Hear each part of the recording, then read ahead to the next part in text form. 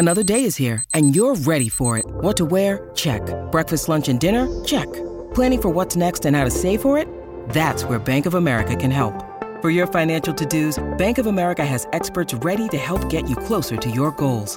Get started at one of our local financial centers or 24/7 in our mobile banking app. Find a location near you at bankofamerica.com/talktous. What would you like the power to do? Mobile banking requires downloading the app and is only available for select devices. Message and data rates may apply. Bank of America N.A., member FDIC. When you need mealtime inspiration, it's worth shopping Kroger, where you'll find over 30,000 mouth-watering choices that excite your inner foodie. And no matter what tasty choice you make, you'll enjoy our everyday low prices, plus extra ways to save, like digital coupons worth over $600 each week. You can also save up to $1 off per gallon at the pump with fuel points. More savings and more inspiring flavors make shopping Kroger worth it every time. Kroger, fresh for everyone. Fuel restrictions apply. Hey everyone, just wanted to remind you to check out the Pantheon Podcast Network. If you're a music lover and you want to find more music-related podcasts just like You're Not Listening, you can find all kinds of amazing shows at pantheonpodcast.com. Okay, that's it. Thanks, bye. Get on the floor! What's up, people? This is You're Not Listening, the podcast that teaches you how to actively listen to music one song at a time. I'm Sean O'Loughlin. I am Sean's dad, Jim. And today we have a super special guest joining us today. Dad is the one that does a lot of the kind of outreach and guest relations for the show, I guess you could call it. He's the one that invites people onto the show because he has a way of connecting with people that I don't. So, Dad, I'm going to actually hand it off to you to do this introduction. Well, I'm gonna fall over myself because there's a bit of a fanboy thing going on today. But we have with us, who was kind enough to join us, founding member of the E Street Band, one of the main guys who put it all together. 2014 Rock and Roll Hall of Fame inductee, Vini Lopez. Vinny, welcome, my friend. Welcome. Hi, thank you guys for having me on this great podcast. It would be fun. Appreciate it. Yeah, we really do appreciate it. Too. Sorry, say that again. I said it'd be fun to hear stuff that you guys have to say, too. We have a few things. We got some opinions. Whether people like it or not, we don't know that. But no, we really appreciate you coming on here. It's always amazing to talk to people who have created some of the music that have influenced and inspired us in the past. And it's really pretty exciting to, what a time to be alive that we can all connect together, which is, it's pretty cool. I think it's great, this time that we live in, except for, there's obvious things that aren't so good, but music and all of that. That's why we're here. That's why I'm here. I'm going to keep doing it. I'm not nice. Love it. And you're still playing, right? I still play. I'm not no world beater. I don't want to go out there on the circuit. And, if Bruce says, "Hey, we're going to go do a tour, you're on my last tour or whatever, you're going to be on it," I'll go on it. Kind of hard to say no, right? Yeah. If I stand up, I'm going to do it, So that's how it'll work. And usually I'm sitting down, so it's even better. Yeah. Yeah. You're the one guy that gets to sit down, you and the keys.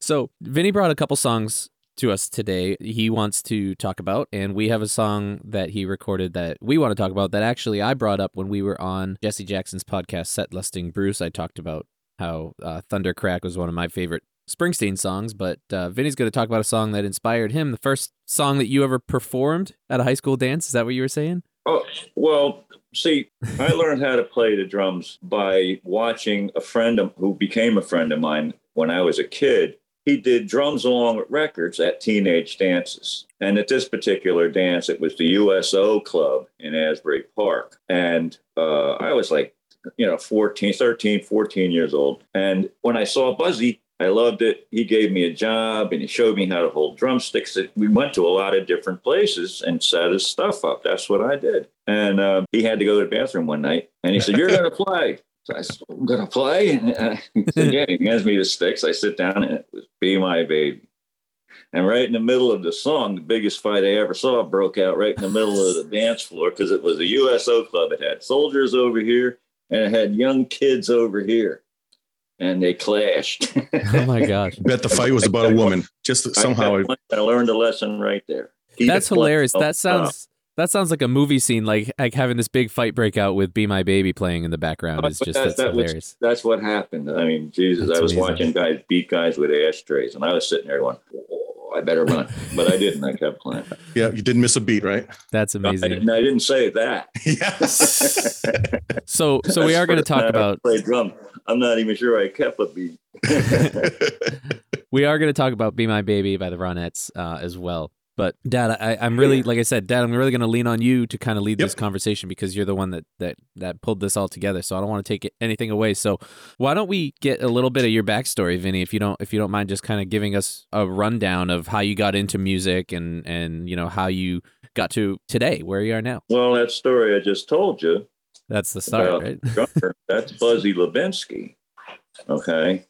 And Buzzy Levinsky, his father was he owned Savoy Records, gospel record label some years ago. Okay. So from that and going with Buzzy and learning a little bit how to play the drums, I did a dance. And these guys had come up to me. I didn't know who they were. I was a young kid. And they said, hey, we're looking for a drummer. You want to come and audition, So we're going to play a song today. And this is why I'm playing these songs, because they had to do with my early days. We're going to do a song by Bill Chinnick. Well, Bill Chinnick was like the first guy at one of those dances at Belmar Elks Pavilion, the Fifth Avenue Pavilion. And he came up and said, hey, we're looking for a drummer audition. Come over to Avon. And so Buzzy lent me his drums and brought me to the audition with Chinnick. And he says, okay, I'm all set up and ready to go. He goes, okay, we're going to do Wipeout. Sure. Yeah, no pressure. And I sang in choir and I knew these rock and roll songs and I sang harmony with stuff, then.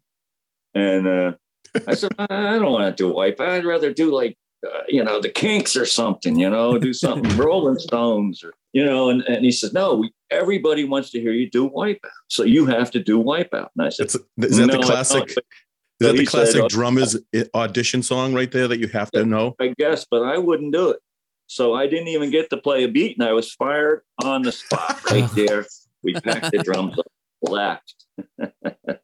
But then later on, I met through the same kind of circumstances, same place. I met Sonny Rutledge. And we became Sonny and the Starfires. He's on there. And but he liked it that I could sing. He didn't care about Wipeout. It was good. It was funny you mentioned Wipeout. I remember when Bruce was talking during his Broadway show that one of the drummers in one of the bands or something couldn't play Wipeout. That's probably me. No, I don't think so. No, I think he was. I think he was talking about someone else, and he said, it was one of the other bands that he, would watch on a regular basis, and the guy had all kinds of style, and the band was great, but this guy just could not get Wipeout down. It's like, come on, everybody has to play Wipeout. So it must be the theme of the day back in the day when all those bands were starting up. Yep, it was. Everybody wanted to hear it. Even like at Buzzy's dances, everybody wanted to hear Wipeout. That's funny. He did all oldies though. He was exclusively the stomp. So yeah. So tell us about the Jersey Shore sound back then and how it all got started, because it's a very unique thing that if people don't know it, they're missing a lot of some of the kind of stuff that really was the beginning of some of the rock and roll, especially on the East Coast. Well, like when I was a kid, I lived in Neptune, just outside Asbury Park, and Springwood Avenue was there, and it was thriving community there, and they had bands that would come and play there. Now take it, I'm a kid, I'm going to Catholic school, taking a bus to Asbury Park, coming back, and then, you get your day off and you ride around. And we got a dose of music there, at least I did, hearing guys and saying, wow, that's pretty cool stuff. The music in those days was like Buzzy, like I said, he did exclusively oldies, and every dance we played at was packed. And he did oldies. There were doo-wops singers around. Leon Trent with the Broadways. There were multitudes of them. At the USO Club, there were the greasers, you call them, or whatever. They were going outside and singing doo-wop on the corner. That's what they did, Chuck Berry was coming around, and well, that's Elvis, of course. When I was a kid, he's the first one that really turned me on to what I wanted to do. But growing up there, I heard Groove Holmes when I was a kid. I mean, playing the B3, come on. That was, Jimmy Smith played at this club, B3. So naturally progressed, when things happen, you want a B3 in your band, because I heard them guys play that thing and it was great.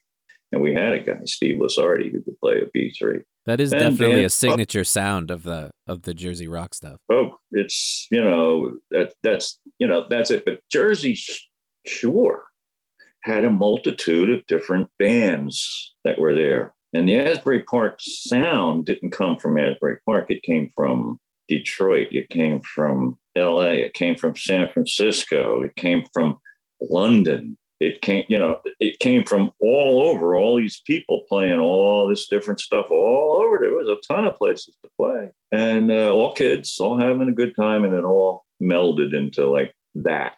Southside Johnny, I suppose, he gets the Asbury Park sound credit, but it goes back long before John. But John brought it to the head. They became what it is.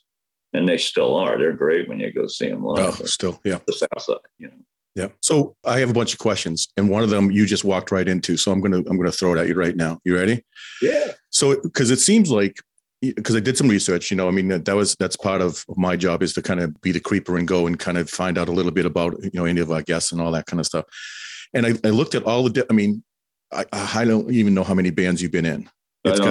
It's got to be 20, 30, 40, more, But as I went through and I kept looking at it, okay, you ready?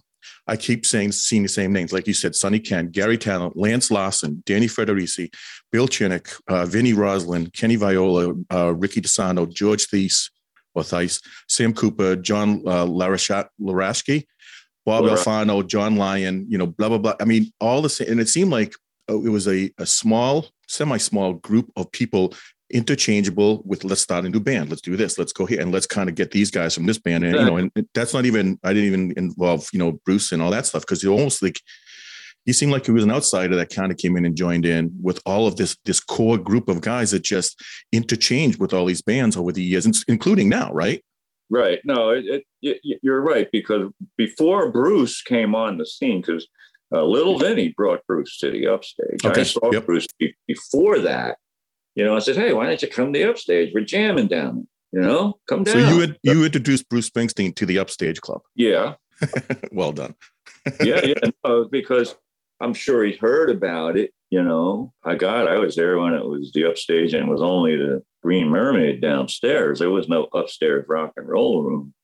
It was just that. And you become Albie and the hired hands. That's what you do. And all those people were hired hands at one point or another. And that's where then it went upstairs. But all the cliques came together because the guys from there was a hullabaloo circuit. It was a Asbury Park hullabaloo, the first one that was there. Sonny and the Starfires, we were the house band at the Asbury Park hullabaloo. So now they'd open up other hullabaloos like Middletown or Freehold or Tom's River. They all opened up their little hullabaloo clubs. So we were the house band, so we'd go play there. All the other ones. Guess what? We didn't get warm receptions either. Because like if you went to Freehold, that's where those guys played.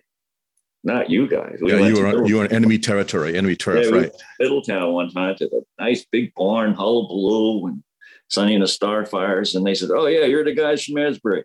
You're outside. And we had to play outside. They wouldn't let us up on the big stage because we were guys from Asbury Park, So the Upstage got all those cliques in one place at time. All the guitar slingers would go to knock everybody off. I was just a drummer, so-called drummer. Let's put it that way. But I was one of the house drummers there. So I got to play with all those dudes too, at different jam levels. Right. Sometimes it was just pure noise.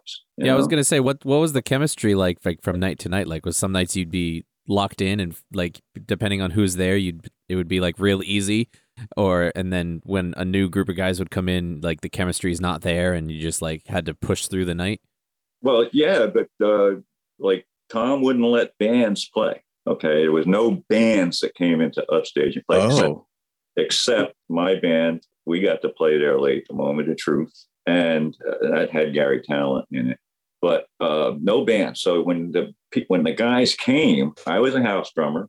Now, if I was a drummer, then he would be on for the 2 or 3 songs that these people that Tom would put together are going to do. Mm-hmm. You know, he'd get a guy come in. Okay, this is our band. We just got done rehearsal. We're going to.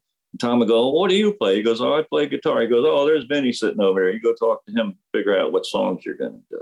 And then he'd find a bass player and send him over. Wow. And then there'd be a keyboard guy that's sitting there, and he'd come, and Tom would put it together, and you play 3 songs. Now, you don't know. Yeah.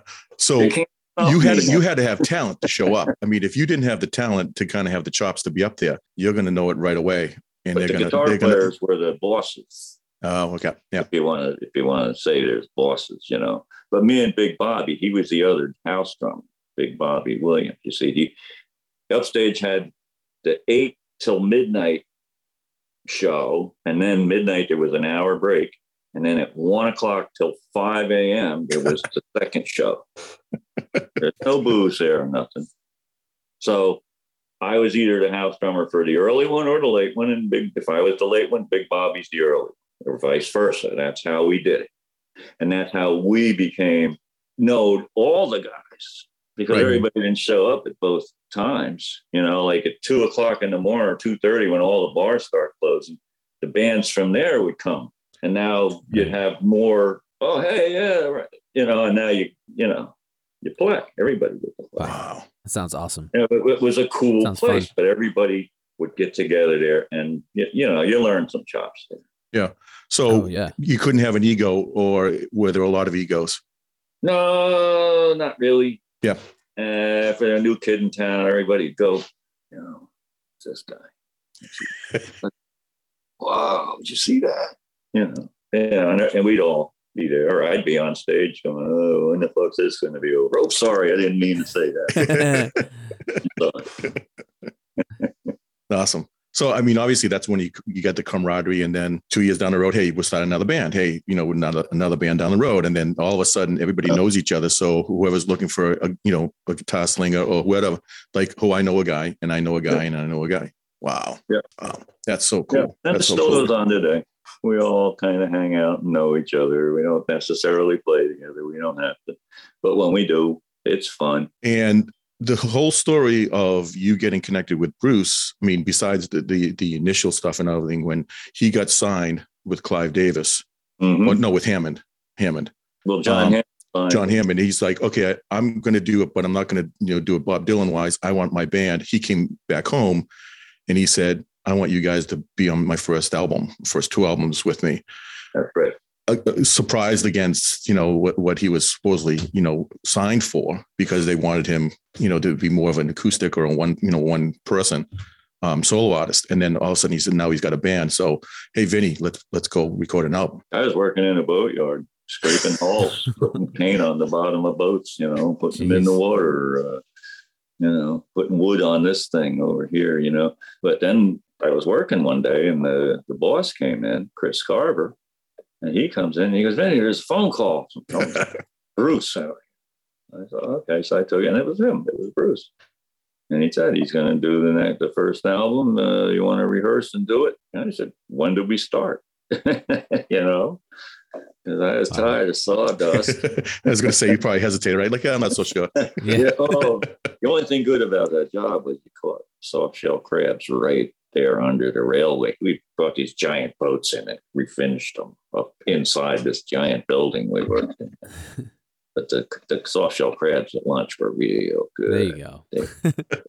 So before we go on to and Sean, I don't want to jump on. I know you had a question stuff, but are you the only person that gets away with or calls Bruce Springsteen Brucey? Because I've heard you say that in the past. Brucey. Yes, I have. Brucey. Yes, I have. And now that I've grown up, I call him Bruce. Yeah. Okay. Yep.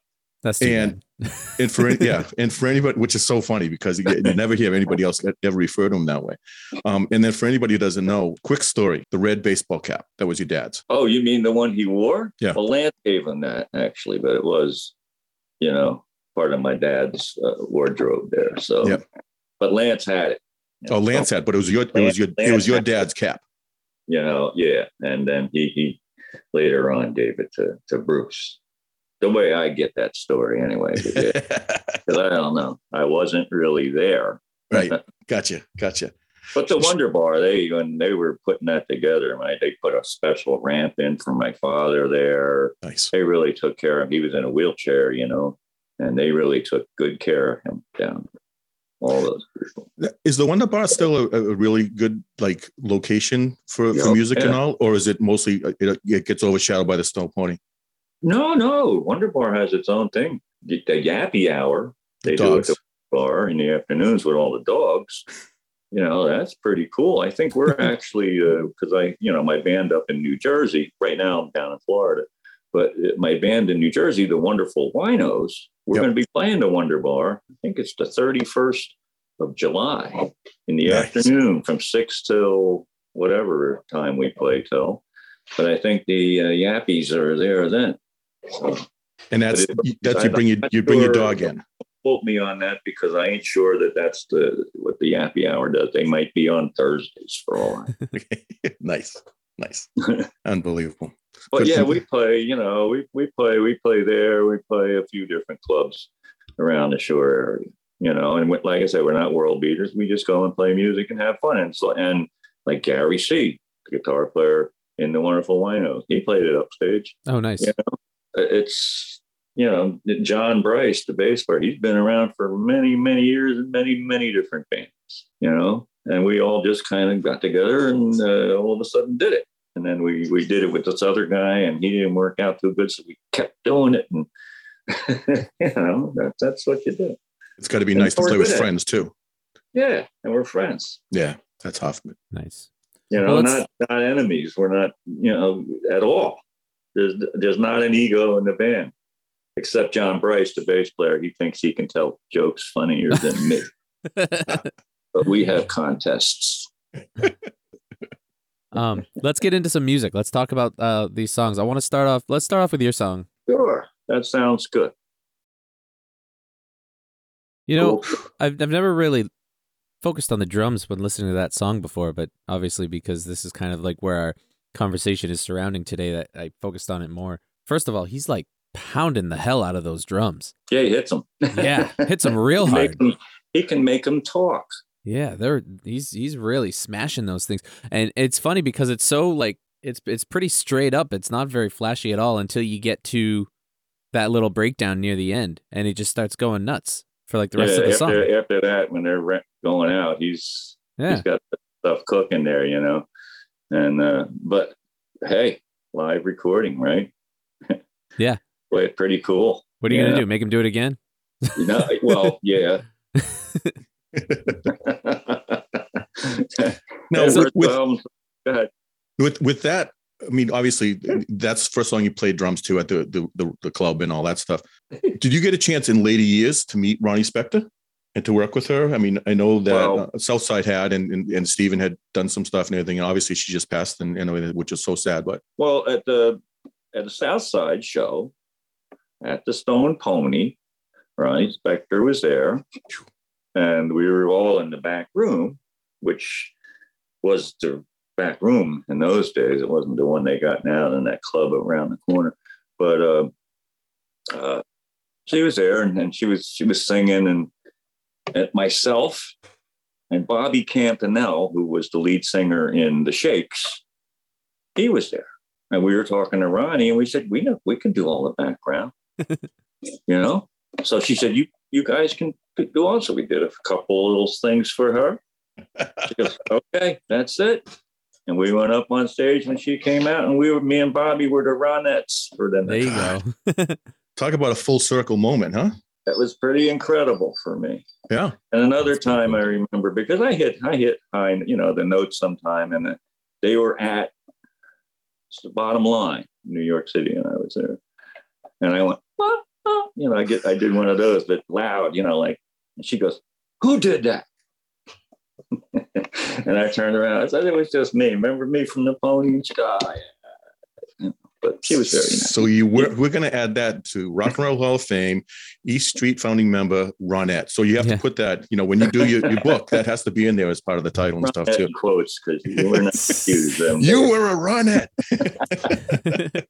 So I think we have a pretty good idea, but tell me why you wanted to talk about this song. What else? What is about this song besides kind of the nostalgic memories that you have? What do you love about it? The drums, her singing.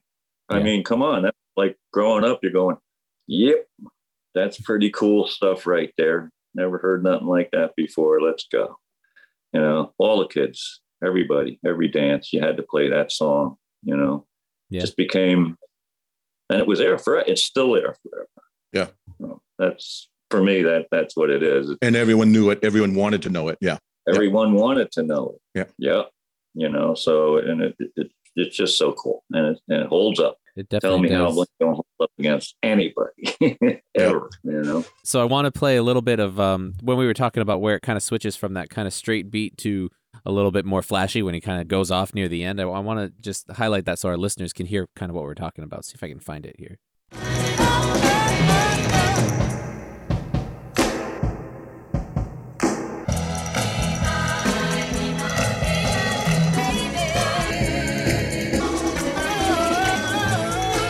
Nice fills too. Yeah, that's what I'm talking about, those fills. And I stole every one of those. I was going to say, we're going to talk about Thundercrack later, and some of the stuff that I wrote down is just some crazy fills that you have in there, which are very reminiscent to this style. For me, because I don't read music. I've never been taught by anybody how to play the drums. You know, I got buddy showed me how to hold the sticks, and I went and talked to Purdy one time about it, but that's about it, you know. And everything I do is from hearing what you hear, yeah. What it is, and some of it, and I'll go, oh, hey, wait a minute, that'll go in my subconscious because I don't think about any of that stuff. Yeah, and it goes there. So, you know, it all works out, you know. So he taught you how to hold the sticks. I saw a couple videos of you playing. You hold it kind of the classical style, right? Where yes. Yeah, that's it. Dad, do you know there's different ways you can hold drumsticks? Did you know that, Dad? Well, I go both ways. Yeah. You know, I do the British method too. Yeah. I do hold them like this when I'm playing. Like when I play, I have a duo I do down here in Florida. We're called the Hula Hula Boys. Okay. And of course you are. Of course you are. Tony Hall. You know, I have pictures. I'm not going to send them, but I use these. They're called monster brushes, and they're nice and they're thin, but they're adjustable. But I hold them this way now when I'm playing. Yeah, regular. I hold it. Yeah, because I feel like you don't see a lot of rock drummers. Yeah, thanks for that. No, that's not how it is. It's a claw of a hand. I feel like you don't see a lot of rock drummers playing with that kind of classic style of no, everybody's on sticks. This. Yeah, it is easier to get around the drums like this. Yeah, is that just how you learned holding it that way? Yeah, I got a callus right here that doesn't go away. That's interesting. And here, I mean, I'm not a drummer, but every time I've tried, I don't think I've ever even thought about holding the sticks that way. I know people that do it from marching band and stuff, but it's just interesting to me how you play that because, like I said, a lot of rock drummers you don't see doing that. Well, you don't hold the stick here; you hold the stick right there. Yeah. Oh, okay. That's where if there's any pressure, this just is a guide, but the pressure is here. Yeah. And in that hand, or playing that, you have to be able to. I can let go with the fingers and still have control of the stick. Yeah, and you can find that balance spot, right? It's interesting. Yeah. So let's finish up with this song. So we ask a couple questions to each other every time we talk about a song. We talk about. We kind of go through and like, what do you love about this song? What are some specific things? Like, is there any standout moment in this song that really kind of sticks out to you? Or is it just kind of the whole feeling of the entire... Well, the whole Phil Spector wall of sound stuff. Yep. So lush. For me, it's the break. Yeah, that we played earlier. You fix it, and later you don't go boom, boom. You go boom, boom, yeah. Boom. I like that. Yeah, it's just like it gives it a little more flavor. He finishes his whole thing there. He finishes it and then he goes to it and it's there when he goes. To me, that's it. Learned me a lot there. Yeah, I can only imagine like listening to that, trying to learn it. Like you have to listen to those tiny little things. The other couple questions that we ask each other are, if you could have anyone alive or dead do a cover of this song, who would you want to hear play this song? Why not? Darlene Love. All right. Crazy good voice. Yeah. Crazy good voice. Or Leon Holmes. Now, who's that? Now, that is Dolores Holmes' daughter. Oh, okay. Yeah. Dolores was in the Bruce Springsteen band, and she, with Tim McClune's thing, she sings, or used to. Dolores is gone now. But her daughter, Leon, is quite the singer. Really? Okay. Yes. Have to look into that. Is she a solo act? Does she have a band? Or she does. I can't remember the name of their. She has a duo, or at least maybe a little band quartet that she plays with. Nice. All right, we'll have to look that. We'll have to put that in the show notes too, to make sure people can find the link to that too. Oh, yeah, for sure. Oh, of course. All right, Dan, I'm going to hand it back off to you because I know you have like a million questions you want to ask. So before we get into our next song, but go ahead and. So one of the first songs that I was introduced to with the Springsteen, with my life and soundtrack of my life with Springsteen was E Street Shuffle, which has so much of a drum presence in it. Can you tell a little bit about how that all came about? Number one. Number two, the other question is, how is it in the recording studio when Bruce comes with something like, hey, I've got this song. It's called Blinded by the Light. It's got a few words in it. Let me play it for you and see what you think. Like, when you have that kind of sound with that kind of amount of vocals, do you just sit there and say, okay, let's go? I mean, how does that all of a sudden come to fruition when he shows up and with that? Like in Blinded, all right. So when he comes in, of course he's going to have all the words, but he's playing the guitar, or he would sit and play the piano. Okay, one or the other at rehearsal. They were both there. And I'd just go with what he's playing. I didn't listen to no words. Neither did Danny. Danny didn't listen to no words. Danny and him got more intricate at times, but they talk about that. If Bruce wanted to hear a specific thing, he would tell me, but more often than not, he was worried about his words getting out, the rhythm. That, the song, we went through songs a few times to get the right rhythm. They probably do that a million times now. Now they're a lot more technical than when I was there, So about that. He would just jump in and say, I trust your judgment, kind of fill in to make sure we got the kind of right vibe and the right feel. If he wanted to hear something, of course, he'd say, hey, put a couple of snaps in here, mainly from me when we were rehearsing in the harmonies, he'd want to hear, Ben, the space notes, till I sang real high harmony. Oh,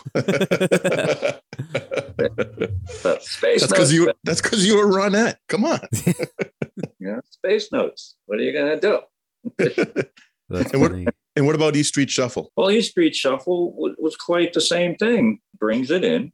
I guess, I don't know, they needed a more uptown song. But he says, funky, we want this funky, So what the hell's funk? We don't know what the hell's funk.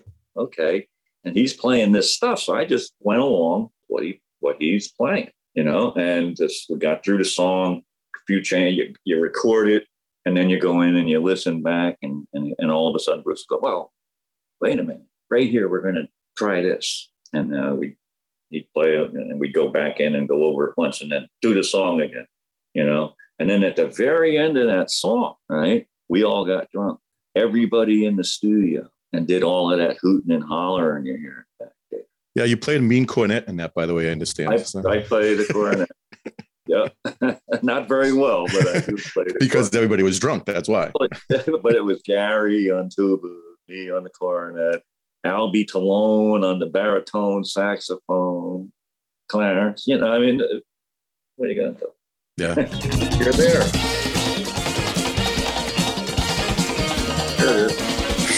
That sounds so fun to play. On the congas. Yeah, it sounds so fun to play. All right, back to you. You ready? Before we get on to the, I want to hear the next song too with the song that you chose. But before that, Mad Dog story. Where did Mad Dog come from? All right. Now, you've never been asked this question, I know, probably ever, right? Because in my book, if people read it and if people buy it, it's called The First Beat of E Street, by the way. Nice. One thing in there is, I'm Mad Dog. I can't get out. That's the way it is. Wherever I go. Okay. And people have this image in their mind of what I did. Now, in the early days, I might not have been the easiest guy to get along with it. Okay. And I have no bones. If I had to do over, I'm still going to protect my friends. That's the way it is. Now, all the bar fights and stuff I've been in, I can count on one hand. I never really been in too many knockdown, drag out fights. People have this imagination that I've been in a lot of fights. No, I haven't. I know how to run. Sometimes that's smart. Out of here. And when you can't, that's when you're in it and you get beat up. Because I'm no tough guy. Never have been there. I'm just tall. That's all. So I'm going to dispel some of these rumors. But see, Mad Dog, when we all had to have with Dr. Zoom and the Sonic Boom when we had that band, because it was myself and Big Bobby. He was Bobby Williams. I was Vincent Lopez.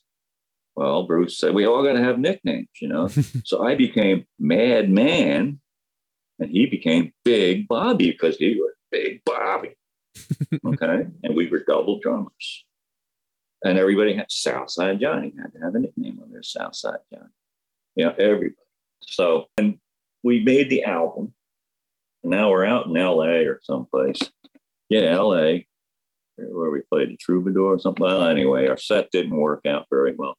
Prior to this thing in LA, all my clothes got stolen. So Gary Talent and it didn't matter. My clothes were stolen. Everywhere we went, we always went to Salvation Army's shopping because they had good clothes in there, bowling shirts, all this stuff we liked. So all my clothes were stolen. So we went to the Salvation Army and I found some Yankee pinstripe pants, knee ones. I got me some long socks, found some sneakers. And the only thing I could find that fit me was this jockey silk. It was purple and green, purple here, green there, orange. It was all different multicolored. And there was a red bowler that I got. And we did this show. And that's all the clothes I had. Everything else was gone. So we did the show.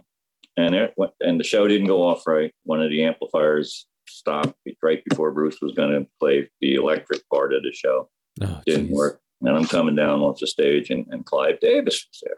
And he goes, Vinny, come here. I said, what's up? He goes, don't you all have nicknames? He's referring to Dr. Zoom. And I said, yeah, in the Zoom band, we all had nicknames. He goes, well, what was your nickname? He goes, well, I was Madman. He goes, look at you, the clothes you're wearing. He goes, you're not Madman anymore. You're Mad Dog, he said. And then I don't know who heard it, but all of a sudden now I'm Mad Dog. Yeah. You don't argue with Clive Davis. Yeah. No. And I went, and then I said, Bruce, that's Mad Dog. He goes, it's going to make you famous. And it has. So I said, well, gee, and then went and took karate lessons. Because through the years, I have been tested on this Mad Dog thing. Oh, really? Oh, you get tested. You're a Mad Dog. But I always could either get my way out of it or act freaking nuts. Like a mad dog. Get away with it. Nice. Nice. Get away with it. So, and because I always had a habit, if I was getting surrounded, the big ones going first. And he knew it. And they'd all disperse and I could run. Because he was a mad dog. That's awesome. That's awesome. It was a big thing in my life. And it's funny how, and that was what, 60s? No, 70s. 70s? 70s. 70s. And to this day, it still sticks. So, it's there. Yeah, you can never get rid of it. So. But you know what Mad Dog spelled backwards is, right? Go ahead. Goddamn. There you go. There you go. Sorry. How long did it take you to figure that out? To the 80s or 90s, or did you know that right away? No, I had a shirt that said it in the front, the reverse in the back. Nice. All right, let's get on to your second song. We could do this all day. This is terrible. We could be here for hours. Sean, go ahead. Well, why don't do you want to play it? I mean, what, Thundercrack? With that, did you want to do Crown Liquor? Yeah, the Crown Liquor song. If you want to play it, you can. That's Eddie Mannion on this version. Who just released his newest album as well, which is really good. I can maybe just play like a little snippet of it and then we can talk about it because we've been going 50 minutes already. I don't want to make it too long, but here, I'll play a little bit of this.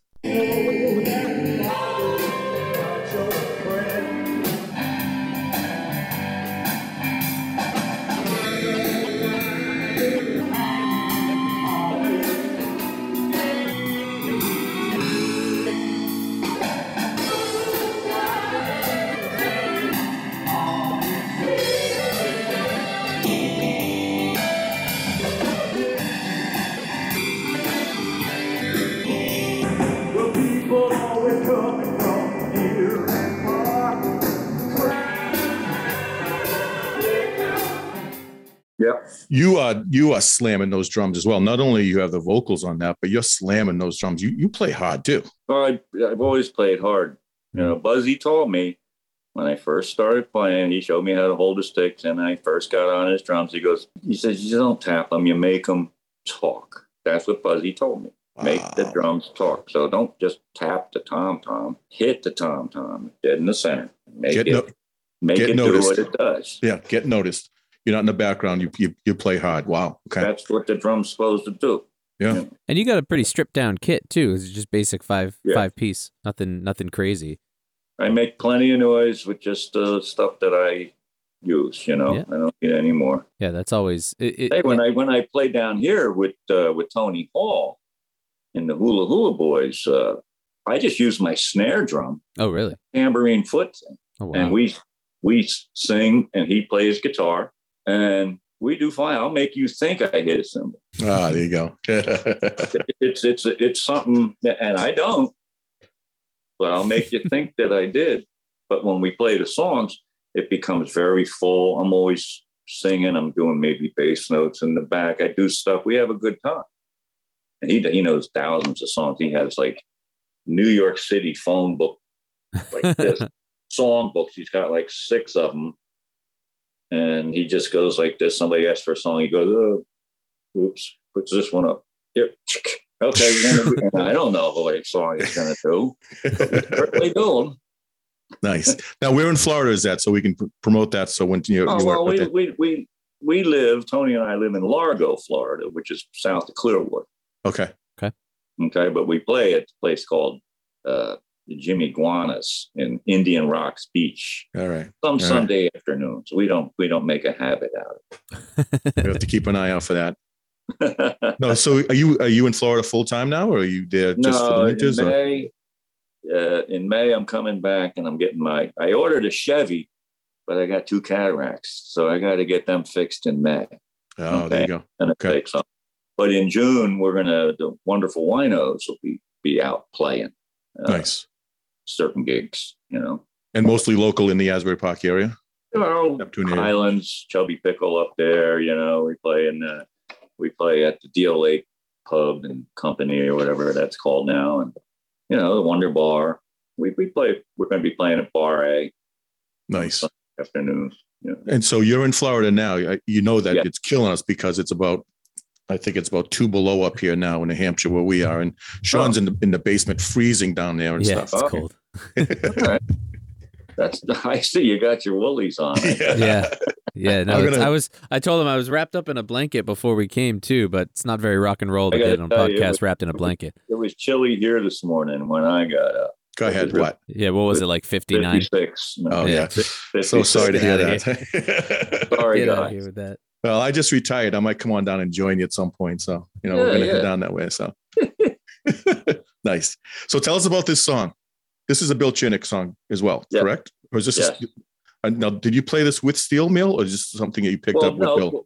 Because Danny and I played with Bill in the downtown Tangiers Rock and Rhythm and Blues Band, as we called it, the TD, DDRR, and DD. Jeez. And here's a T-shirt for you. But we were out on the road when the Electric Circus tour. We got to do one of those tours, like 40 cities, you know, and we were quite the quartet, you know, and it was good. But eventually, as all bands do, it broke up. Okay. So Danny and I really, you know, still wanted to play together. And that's actually when we met Bruce. Okay. But Bill wrote Crown Liquor then. And we used to do it back then. Now all the years go by, you know, and here we are, we're out of the band, we meet Bruce. And then one of the very first songs we learned in Steel Mill was Crown Liquor. A song called Jennifer that Bruce wrote. I don't know if there's any recordings of that. That's probably the only song that there's no recordings of. Really? Wow. Jennifer, it was called. And then we used to drive down Route 33 to go to the surfboard factory to rehearse every day. And we'd pass Eli's funeral home. It was up on the right on the hill up there. Bruce wrote a song about Eli's funeral home that we did in Steel Mill. but we needed songs. So Danny said, "Hey, what about Crown Liquor?" I said, "Oh yeah, Crown Liquor, we could do it." And we played, because we did have a version of it somewhere.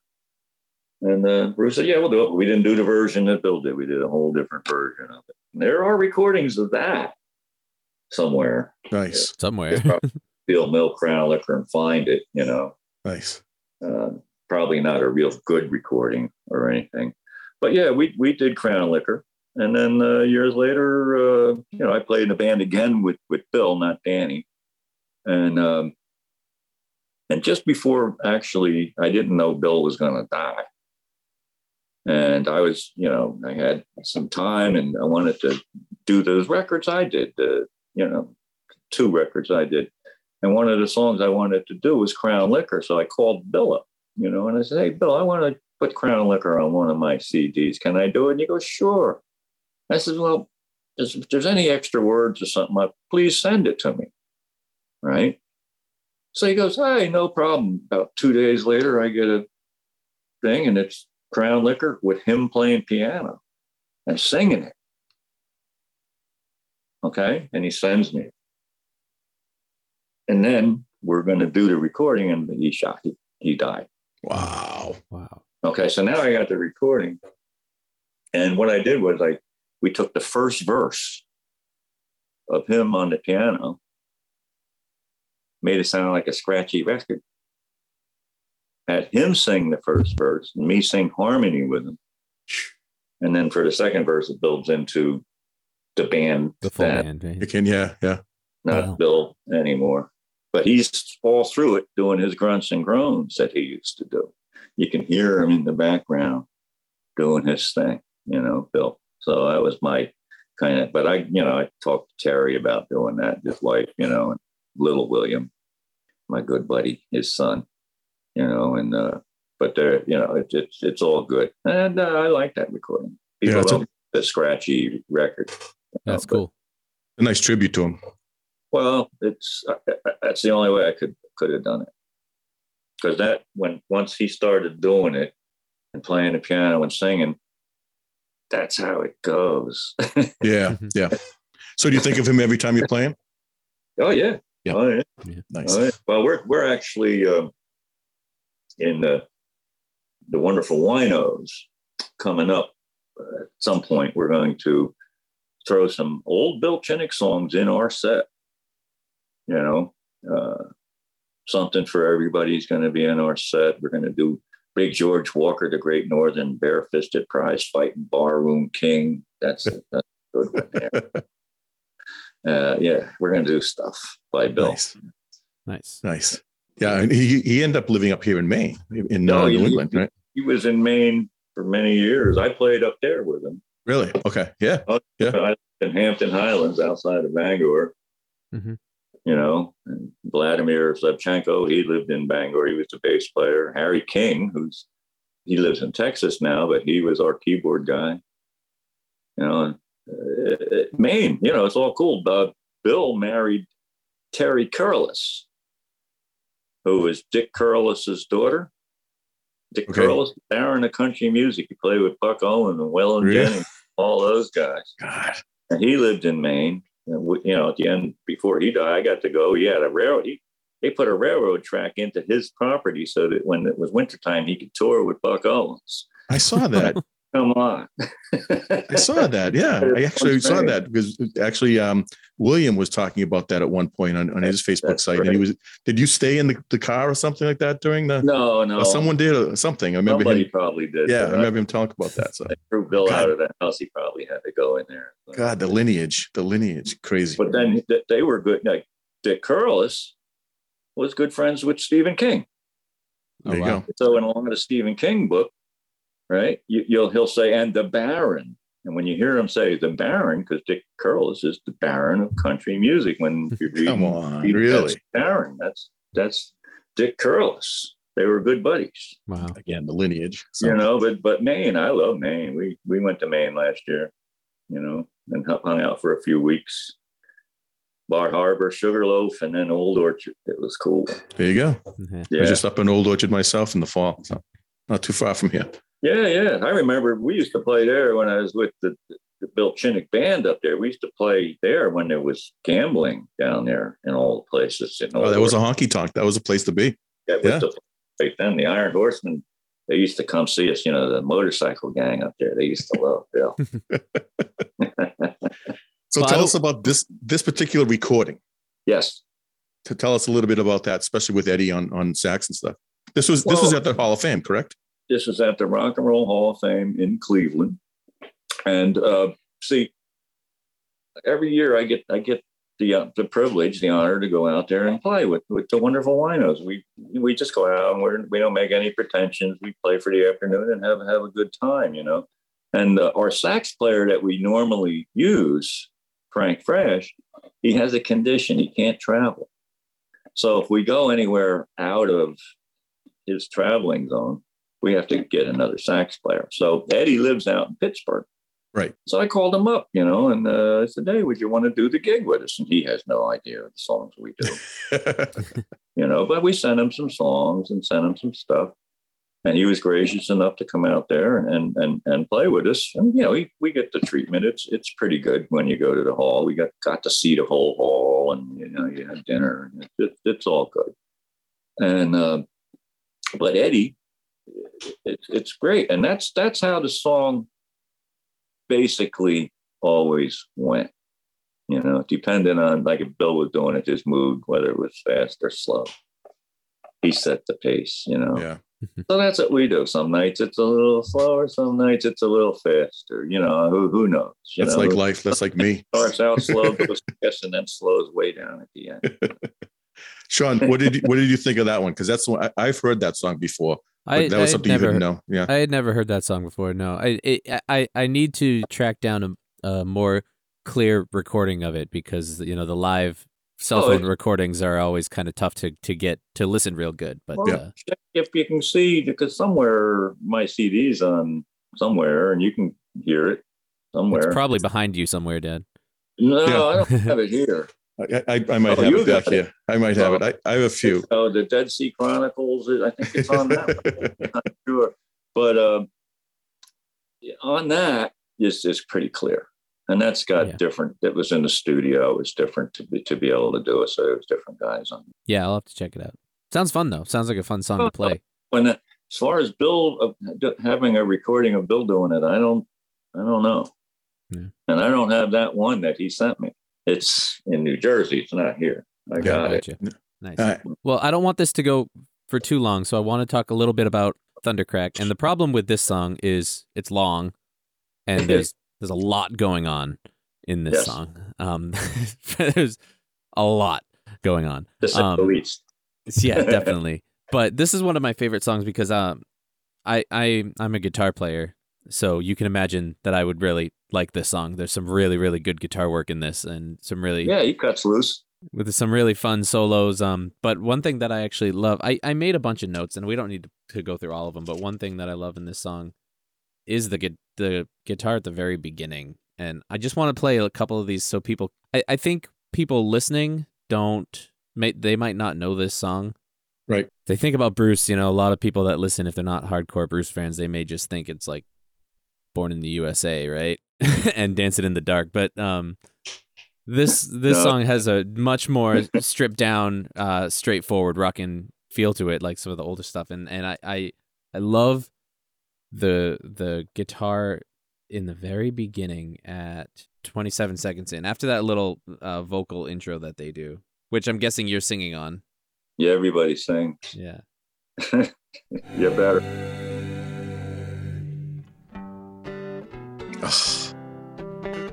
Those little fills right here. And it's so clean, but it's like it's not tight. It's a really good way to start this song, and I really love that intro. But can you give us some thoughts about this song? Band almost became Loose Bruce and the Caboose, No way. Vinny, can you give us some insight about this song from your point of view? Well, it's one of those in the studio. It wasn't very, it was all on good headphones, and there was no click track because that was me. So everything flows off of what Bruce is doing. Mm-hmm. And we always did, it didn't matter. We always did, there was a vocal track there that Bruce was doing so we could know where we were in the song. Mm-hmm. And that's how you know. But it's another one of those songs that goes on and on. And as it went on and on, it grew. It grew. Now, the live version is probably, longer than what Bruce put out. Because Danny and I actually, when Bruce was putting that out, he said, well, I want you guys to sing the harmonies on it because you were there. And there was none of that because when we recorded it way back, we didn't finish it. Oh, yeah. Did not finish it. So there's a lot of stuff in the middle there that's gone. Huh. Oh, okay. So like in the there's a live version out, and it's actually Clarence going, "Baby's back." Yeah. That I actually almost did that live version. I'm not sure that on the version that Bruce put out that's Clarence saying that, because Clarence wasn't there. He wasn't there. Oh, there you go. I think. But so you talked about how you tended to, when you're doing your fills and stuff like that, you would follow the music more than the vocals, right? I know some people take the approach to follow the vocal melody, but I think it's pretty clear that you were locked in more tightly with piano and bass, or the piano. And I actually have a really good example of that around 121, 122.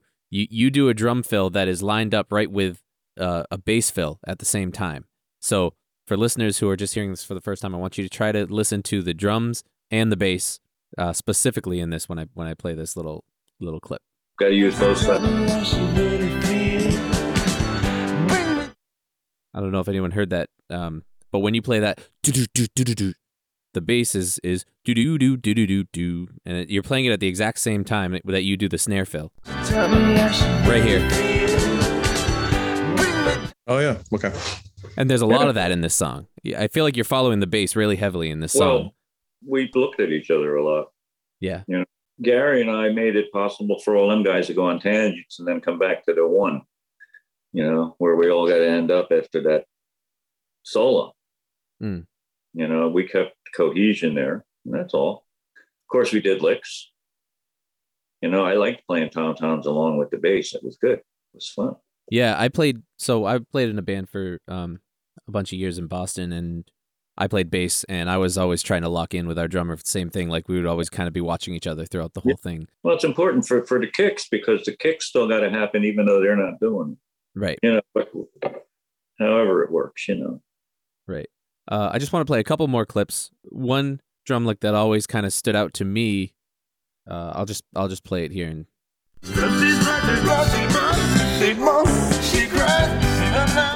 right after she grinds, it's just a quick little fill that really kind of leads it into the next.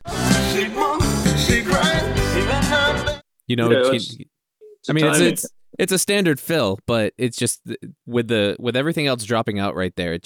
It's like the perfect way to fill that little space. And like I said, I'm not one to really focus on the drums as much when I listen to music, but every time I listen to this song, I'll sing that drum fill as I'm listening, like in my head, like that's one that for some reason stands out to me a lot. So I just wanted to highlight it.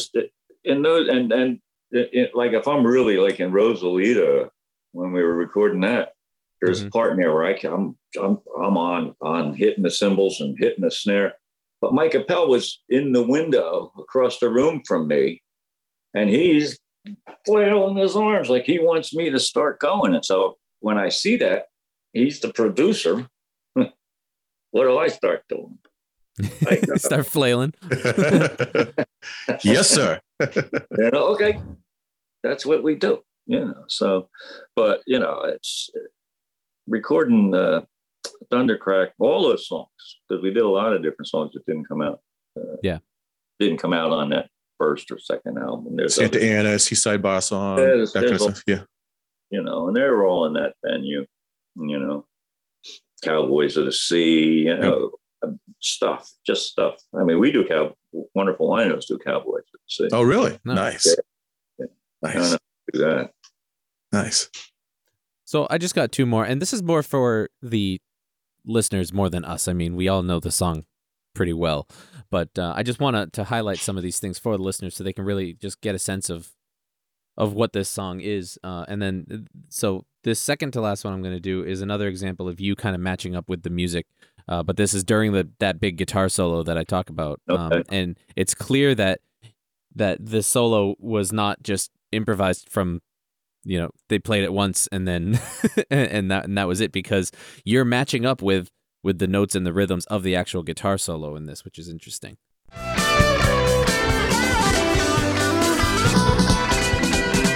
Whoa. Right there. That's what I was looking for. Right at the great lick that I stole from somebody right there. Who'd you steal it from? Absolutely. I don't know. God, you go. I heard 50 drummers do it. But I mean, that's the thing, when you're listening, like if you're at a show or something and the guitarist goes off in a guitar solo, you can't plan for things like this. But when you know what the guitarist is going to do, you can plan for something like this, and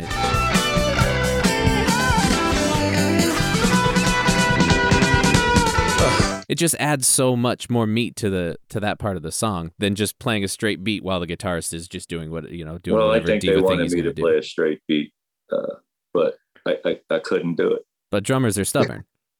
What's that? But drummers are stubborn. Yeah, yes, they are. We just don't put equipment away. We had Lib DeVito on, and he had some similar stories of just like this being a stubborn drummer, and no, Liberty's cool. Yeah, did you ever get to interact with him or play with him at all? A couple of times we have traded old war stories. Yes. Yeah. He was a great guest. He was a great guy. Yeah, nice guy. Yeah, we love our drummers over here. We get a lot of drummers on the show. You guys are always willing to come talk to us, and we appreciate that. I do that Twitter stuff, so I see them on there, and sometimes on Facebook, and I always tweet and each retweets, and we have fun. Nice. So I just got one last thing. It's a 5 minutes into this. I mean, this is a 8.5 minute song, which is why we're not playing. That's the whole short version.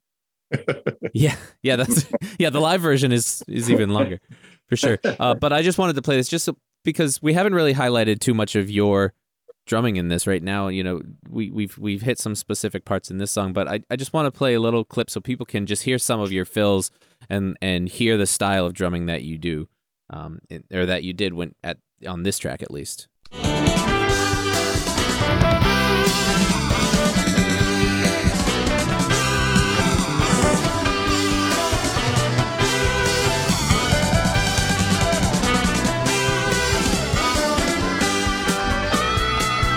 I mean, wow. It's relentless. You're busy. It's relentless. It's nonstop. How do you maintain that? How do you do that? It's just repeat and repeat and repeat. You build up a stamina, which probably in today's world now, I probably wouldn't have the stamina to do all of those songs like we used to do. I'd probably poop out somewhere. But recently, though, with the Steel Mill Retro Band, we did do a show in Nashville, Knoxville, and it was really, really hot, and we played for 2 hours, and I made it through, and I was a dead person at the end. And the next day, right? Leave it all out. Leave it all out on stage. And poured beer into me. Now, how old would you have been when you were doing Thundercrack? 21, 2. Yeah, so we kids. Yeah. Been there. What? 7? I was born 49. So. Wow. 72. I don't know. Good for you, man. So I don't want to keep you for too long. I'm fine. I want to hear if you have any. So 2 things. One, I want to know if you have any advice for any young drummers that want to get better at their craft, expand their horizons, or really, what advice would you give young drummers today? If I was going to show some young kid how to do something, I would make sure, because all the flashy stuff in the world, right, is okay. Mm-hmm. I mean, that's what makes, you got to be able to do fills and stuff. But the most important thing you got to do is it's straight beat. Keep the beat. Yeah. So if I was going to show somebody how to do it now, I'd say, okay, here, play what you want to play right now for 2 minutes. And they'd bang away. And then I'd say, okay, for the next 10 minutes, I want you to do boom, bop, boom, bop. Do that for 10 minutes. No fills. Stay on the tempo. Really restrained. Yeah. Just do that. And then go ahead back to some more fills if you want. And then go back to another beat. Is that kind of how you would run your little practice sessions when you would practice? That's what I do. Yeah. That's what I do. I do it every day with my fingers, my feet. Never lose the beat. Nope. You know, if I'm listening to, I don't care what it is, TV show, radio, CDs, there's a song going on. You know, Hawaii, you know, it's all good. You got to practice. That and play along with the Ronettes, right? Yeah. And I'll play along with the Ronettes. And the Hula Boys. Yeah. Well, the Hula Boys, we're a different crowd. Awesome. Are there any other stories or anything? I want to talk about the book in a second, but before we sign off, but any other stories or moments in your career that stand out that you love to talk about or you haven't spoken about that you think questions you've never been asked? Oh, no, there's none of them, I don't think. But, you know, what I really, really enjoy now, we haven't been able to do it for the past few years, is we do the Light of Day Europe tour to bring awareness to Parkinson's disease in Europe, not all over the world, really. And we haven't been able to do that. And that's one of the things I hope I'm in shape to do at least one more tour. You know, we'll see. I don't know. But those people really do some good stuff. And I also do work with the City of Angels, it's called, in Trenton, New Jersey. And it's about addiction. And, you know, they save people. So I help them out. And we do shows and we do golf tournaments, because that's another thing I do is golf. You know, I mean, I've been caddying for Mark McCormick for 30 years, you know, and through that, golf tournaments come to light. And it's all about charity and it's all about helping people. So that's where it's at. Amazing. Awesome. So last thing, let's talk about the book. The book. Yeah. The First Beat of E Street. Nice. First Beat of E Street. Yeah, because the first place that I ever really played drums with a band in front of anybody was on the corner of E Street and 13th Avenue at the Methodist Church that's there. And the preacher asked us if he heard us rehearsing. He said, hey, come down and entertain the kids. So we packed up all the stuff, and me and Sonny and Joey and everybody went down there and played a couple of minutes for the kids. Yep. First Beat of E Street. So that's where that comes from. I think I saw a picture of you at the marker. Is that going to be the cover? I don't know what the cover is going to be. I think I've seen that picture as I was creeping on all your stuff. So is it mostly you telling your story? It's me, and it's about me. So all through it is what I'm talking about. But I've interviewed many, many, many of my friends. And during the time of the time frame of the book, when it comes to it, they have their own stories about stuff, you know, and what happened then. And now here's something else. And here's Steel Mill days and some people from then, but also people from back then are still there, you know. And so all these people are going to be intertwined through the book too, you know. I think it's going to be interesting because it's going to be mainly, it's not a Jersey Shore history book. It's because it's still going on. I still play with Sonny, and I still know Tom White from the Rogues, you know. I mean, we play golf now, you know, so there's all kinds of stuff in it. And we're working very hard on it right now. In fact, he sends me, like today, sent me 10 questions, you know, so I send them back the answers to those questions that I got. You know, what scent makes you feel mellow, you know, that kind of stuff. I said patchouli oil. Oh, well. So what's your right? What's your expected timeline, would you say? Well, we're going to try and have this thing ready by the end of the summer. Nice. Okay. Now, we don't have a publisher or anything yet. So that's all something that I got to try and work on pretty soon. But we don't want to go there empty handed. So we're getting together we have massive stuff, and I try to get people when they're talking about something place they were with me, they don't have to talk. The worst part of all the stuff that's in my book is going to be about me, because I ain't trashing nobody. It's all going to be good stories about where we were and what we did. Where I was and what I did with Danny Federici wasn't always where Bruce and they were. We were someplace else. Or when me and Clarence were doing this, we weren't with those other guys. We were over here doing this. It's something that, only we're going to know. Nice. I'm going to straighten up a couple of gray pages in Clarence's book too. Say that again? Clarence, in his book, he had some gray pages where they were either truth or they weren't. You couldn't tell the difference. He told you which ones it was. So I'm going to put a stop to one of them anyway. Okay. Was that in Big Man? In his book, Big Man? Why. Yes. Okay. I'm going to go. It's in the other room. I'm going to go check it out right now after this. Well, we're definitely looking forward to that book, and we're going to keep following you to make sure we get all the updates on it so we know when it comes out. And when it does come out, we'll make sure we share it with our audience and everything.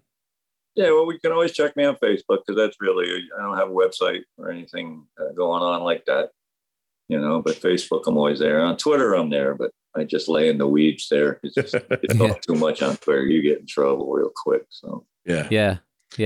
I find myself kind of being more of a consumer than a producer on social media anyway. Oh, hey, that's funny. Good. Yeah, right. Well, once it comes out, you're welcome to come on back. We'd like to see if we can help promote it as well, too. So I would love to have you come back. You'll know when something's going to go on with the book, because Ray and I he's doing the narrative, so he's working on that real hard right now. But there's just so much. Yeah, there's got to be a million stories, and how do you kind of wade through all of it? Right? Well, you can't use everything. Right. And like I said, I'm not trashing nobody. It's not going to be about money and agents and all that stuff. It's going to be when we're all in the car doing delirium poetry, that kind of stuff. So, awesome. Because that's where you spend most of your time. People think, oh, hey, you go to Europe every year. You see the world. I said, yeah, from the inside of this jet or the van that we're in. Because you ain't right. Well, that hotel room, that's it. Yeah. Yeah, it's not a vacation. What you do. Anything else that you want to get out there while you have the platform? Just thank everybody, my fans out there. Thank you very much, and keep on doing good. Be safe. The main thing in this day and age is try and be safe. Make you safe and your fellow man safe.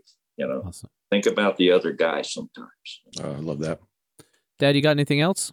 Nope, just a huge honor. I was one of those guys that, when you were thinking about the Ronettes and how it was this moment of, when you got together and you met them and played for them after listening to them for the first time playing. This is my moment. Same thing. I grew up on it, I'm pandering a little more, and I've got my Rosalita shirt on, and been to the Hall of Fame to see the Bruce exhibit years ago. That was my 50th birthday present my wife took me. So this was an honor to have you come on. I really appreciate your time and you really committing to this. It was great. It was great. My pleasure. Now, send me a link when this is going to be happening. Right? Absolutely. We want to, again, thank Mad Dog Vini Lopez for joining us. And remember, listeners, to stay hydrated, listen to good music, and don't be a dick. We will talk to you next time. I like that.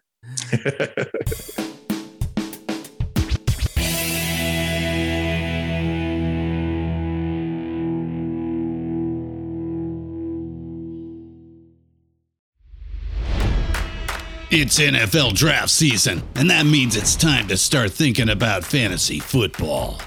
FantasyPoints.com features industry-leading experts and prognosticators using proprietary hand-charted data to help you score more fantasy points. FantasyPoints.com is the place to go for whatever kind of fantasy football you play. Whether you play fantasy football, daily fantasy sports, or do a little bit of everything, Fantasy Points has the meticulously researched content to guide you to victory. And why wait for the fall? Fantasy Points also covers the new spring football league, the UFL. Join the guru, John Hansen, Scott Barrett, Joe Dolan, and other massive names in the fantasy football universe with an exclusive offer. Use code Pantheon for 15% off any Fantasy Points package, including the all-in package with access to every article, tool, and data nugget that Fantasy Points has to offer. That's fantasypoints.com and code Pantheon for 15% off at Fantasy Points. Fantasypoints.com, code Pantheon. Score more fantasy points.